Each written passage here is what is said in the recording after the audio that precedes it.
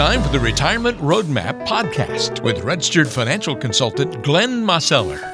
Rocking and rolling on another Retirement Roadmap Podcast. Walter Storholt here alongside Glenn Mosseller. Glenn's a registered financial consultant and the founder and president of Roadmap Financial Consulting. You can find him in Greensboro on Mears Chapel Road or online at greensbororetirement.com. I suppose, Glenn, you're not actually like on the road if someone drives down Mears Chapel Road, but you're off of Mears Chapel Road, I should say. That's right. You're not just wandering around aimlessly on Mears Chapel Road. That would be very dangerous. Like when my parents told me growing up to go play on Wendover, I think we all maybe had a parent or two that might have suggested that to us, right? Yeah. If you want to get in touch with Glenn at any time, you can go online at greensbororetirement.com. That's greensbororetirement.com. I'm just kidding about my mom telling me to go play on Wendover, by the way. That's don't call social services or anything like that. We've got a good podcast on the way for you today where we're going to talk about being realistic about your retirement. And I think, Glenn, this is an honest conversation because we often will be unrealistic about our expectations for a couple of different things. How ready we are for retirement, how lavishly we might be able to live in retirement, or the other direction, how maybe we don't think we're ready for retirement when maybe we're more prepared than we thought we were. Kind of a couple of different areas where we see people not being realistic, or at least their expectations are out of line with where reality is as they get ready to make big life decisions, these major decisions that are impending, and we're not being realistic about the situation as a whole. So I want to look at some of the different scenarios, some of the situations where expectations may be out of whack and how you kind of bring things back in line. And let's start with the folks who, and I'm sure you've seen this, who have been, extremely ambitious and have these unrealistic expectations about what they can achieve with their current retirement savings.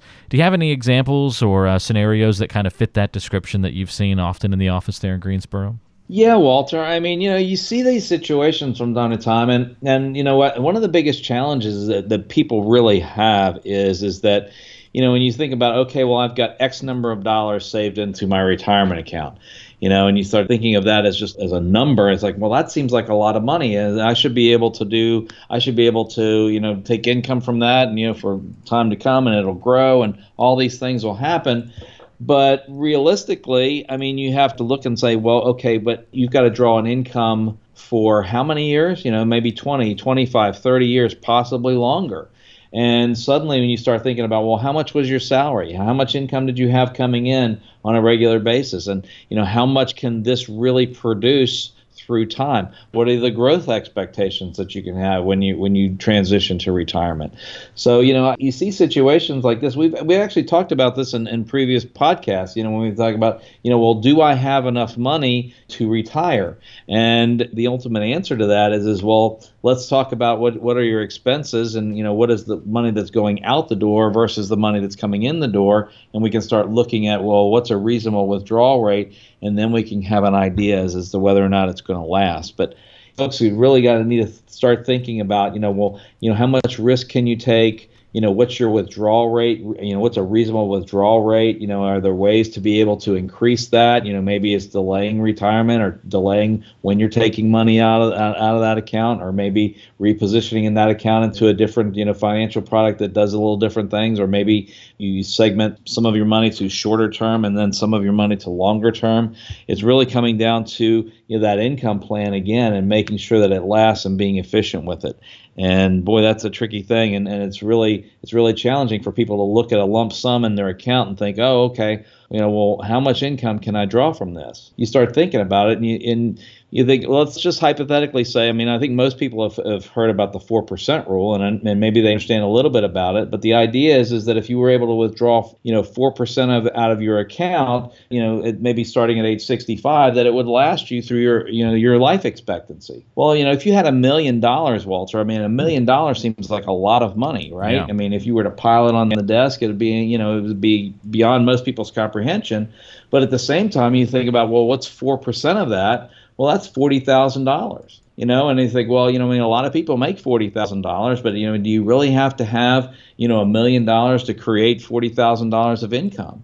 And the reality is that you probably do. And in today's interest rate environment, you might actually have to have, more than that saved because, we might not be able to draw 4%. So it's something that you really have to you kind of evaluate, and that's why I say doing that full analysis and figuring out, how much is your Social Security going to pay, and how much is this going to, maybe you have a pension, how much cash flow are you going to be able to derive from that, and really starting to dive into all the details to make sure that you have a sustainable plan, that you can draw the money that you need to support the lifestyle that you have. Yeah, it's a great point, I think, Glenn, and something we all need to consider. What about the other end of the spectrum, though, where those folks who are, this probably what creates pleasant conversations for you, folks who have low expectations of what they can achieve in retirement, and then they realize they're in better shape than they thought they were after meeting with you? Oh, no, you see those too, Walter. Those tend to be the folks that are, really savers, and they they've had the blinders on for years and years and years, and they've just been saving and saving and saving. They never have the sense that they have enough, and I have a number of those cases, when I come in and people become clients, and sit down and, I remember in a couple of cases in particular where, we sat down and we started talking about, they say, well, I've saved this much and I'm just not sure if I'm going to have enough, to retire. And I was like, what kind of income do you feel like you need and want? And they say, well, I have Social Security coming in, and I have, I have a pension over here. I'd like to have, maybe a few 5, 6, 7, 800, maybe even $1,000 a month. I mean, that would be great. That would be kind of where I would need to be because my house is paid off and this and that. And yet you look at what they've saved, and it's like, well, you could maybe do 2 or 3 times that with all the work that you've done in terms of saving. That's not a problem. Why are you still working? And they're like, well, I feel like I need to keep working. I've always worked my whole life, and you see those situations too, Walter. And that's, like you say, that's a far easier conversation to have. But it's very, very difficult for folks to gauge, how are they going to take a lump sum of money that they've saved their entire life and then turn it into an income stream.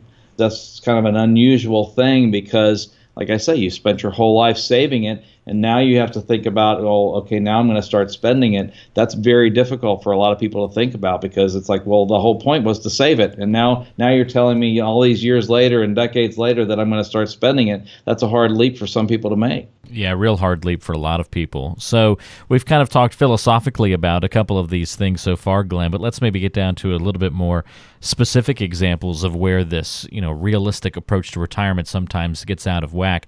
I know you've got to be asked this question a lot because a lot of people, it's on their mind. They're thinking about potential return. They're thinking about growth.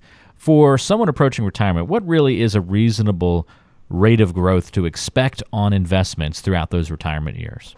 Well, Walter, I think that, again, I have to give the answer that it depends because I think, we've talked in previous podcasts about, like giving your money a mission or thinking about, segmenting your money off into, like, say, we have a bucket of money over here to do this or a bucket of money to do that. And realistically, we have to think in terms of, what money are we going to be drawing from income for maybe, let's say, maybe the next 5 or 10 years.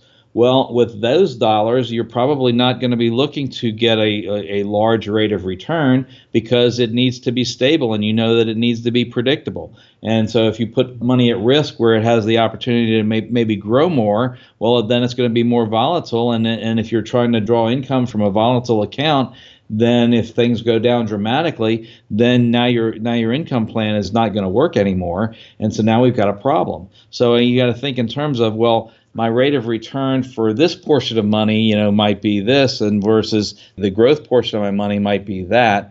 And so it really kind of comes down to how much money have you saved, how much income do you need, and and how are we going to segment your money to achieve your goals? I mean, because your goals might be different than the next. To give you an example, I have one couple who's a client, and Mrs. was a retired school teacher, and she actually retired from 2 different school systems, and so she has 2 pensions.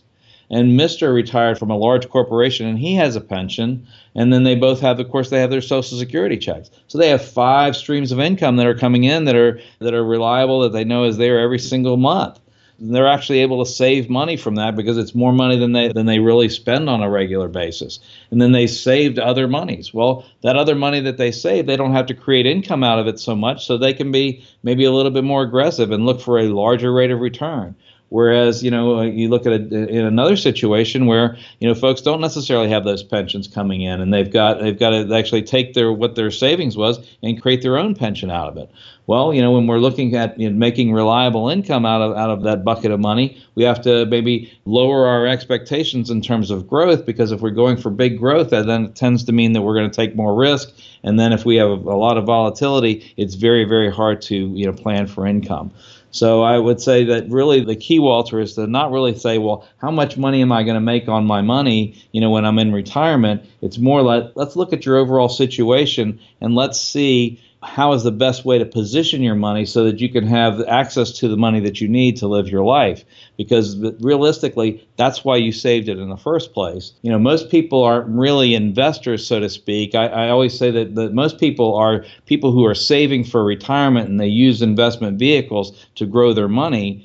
But once they reach retirement, then they really want to make sure that that money is going to last and they can have predictable income. And so now we have to look at, our money's going to do a little bit different job than it was doing before.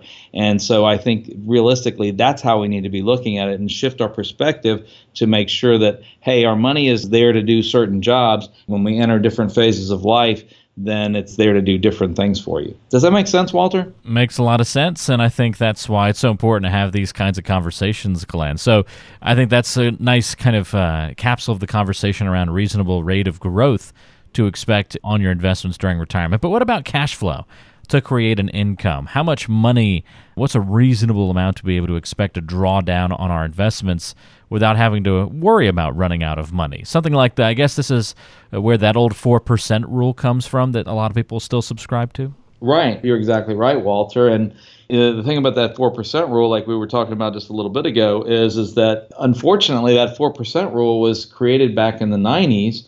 And interest rates were higher back then. They've come down significantly now they're beginning to rise, but they're still nowhere near where they were in the 90s. And so, a reasonable rate of withdrawal rate from an account is, to some extent, it's going to be dependent upon, how that account's positioned. Are you using any kind of insurance products to make sure that it's going to be there, or is it all subject to risk? But in general terms, you want to be thinking along the lines of 4 might be a little bit ambitious, right? You might need to think in terms of lowering that down a little bit. Or if you think, well, gosh, I'm going to need to have more income coming out of that amount of money, and I'm not really concerned about, legacy in some cases. Well, if you're less concerned about legacy and you're wanting to make sure that you can kind of, create a little bit more income, then you might turn to the insurance world where the payout percentages might be actually higher than 4%, depending upon how old you are. But realistically, you have to think along those lines. You're not going to be able to take, a lot if you're going to make sure that it's lasting 20 or 30 years. But, it might range anywhere from, 2.5% to 3% on the low side to maybe, 4 or 5, maybe 5.5%, on the high side, particularly if you've retired later and or if you're using some insurance products to create that reliable income. It really depends, but it's going to be somewhere in that range is the thinking in terms of, how much money do I have to have saved when you start looking at all your other income, and then you've got your savings. It's got to create how much income.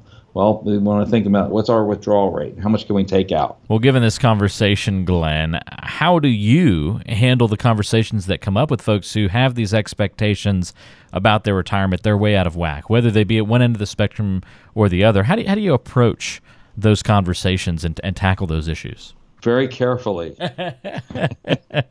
Wise answer, right? No, that's true because ultimately I'm always trying to help folks, right? But oftentimes, opinions and thoughts and and beliefs have formed over time, right? And it's not really my job to come in there and say, well, you're all wrong on this. You need to do this and that. Really what my job is to really, try to understand, what their perspective is and understand what their resources are, and then, start having those conversations about, what I know best and what I do best is to determine, how's the best way to say this? How's the best way to withdraw this? How can we be the most efficient? In typical terms, most people really haven't had that much training in that area, and they have certain preconceived notions that they have, and they can come from all different places. They can come from reading a book or just their experience in life, or maybe their lessons that they were taught when they were kids and they've just held on to them forever. They can come from all different places.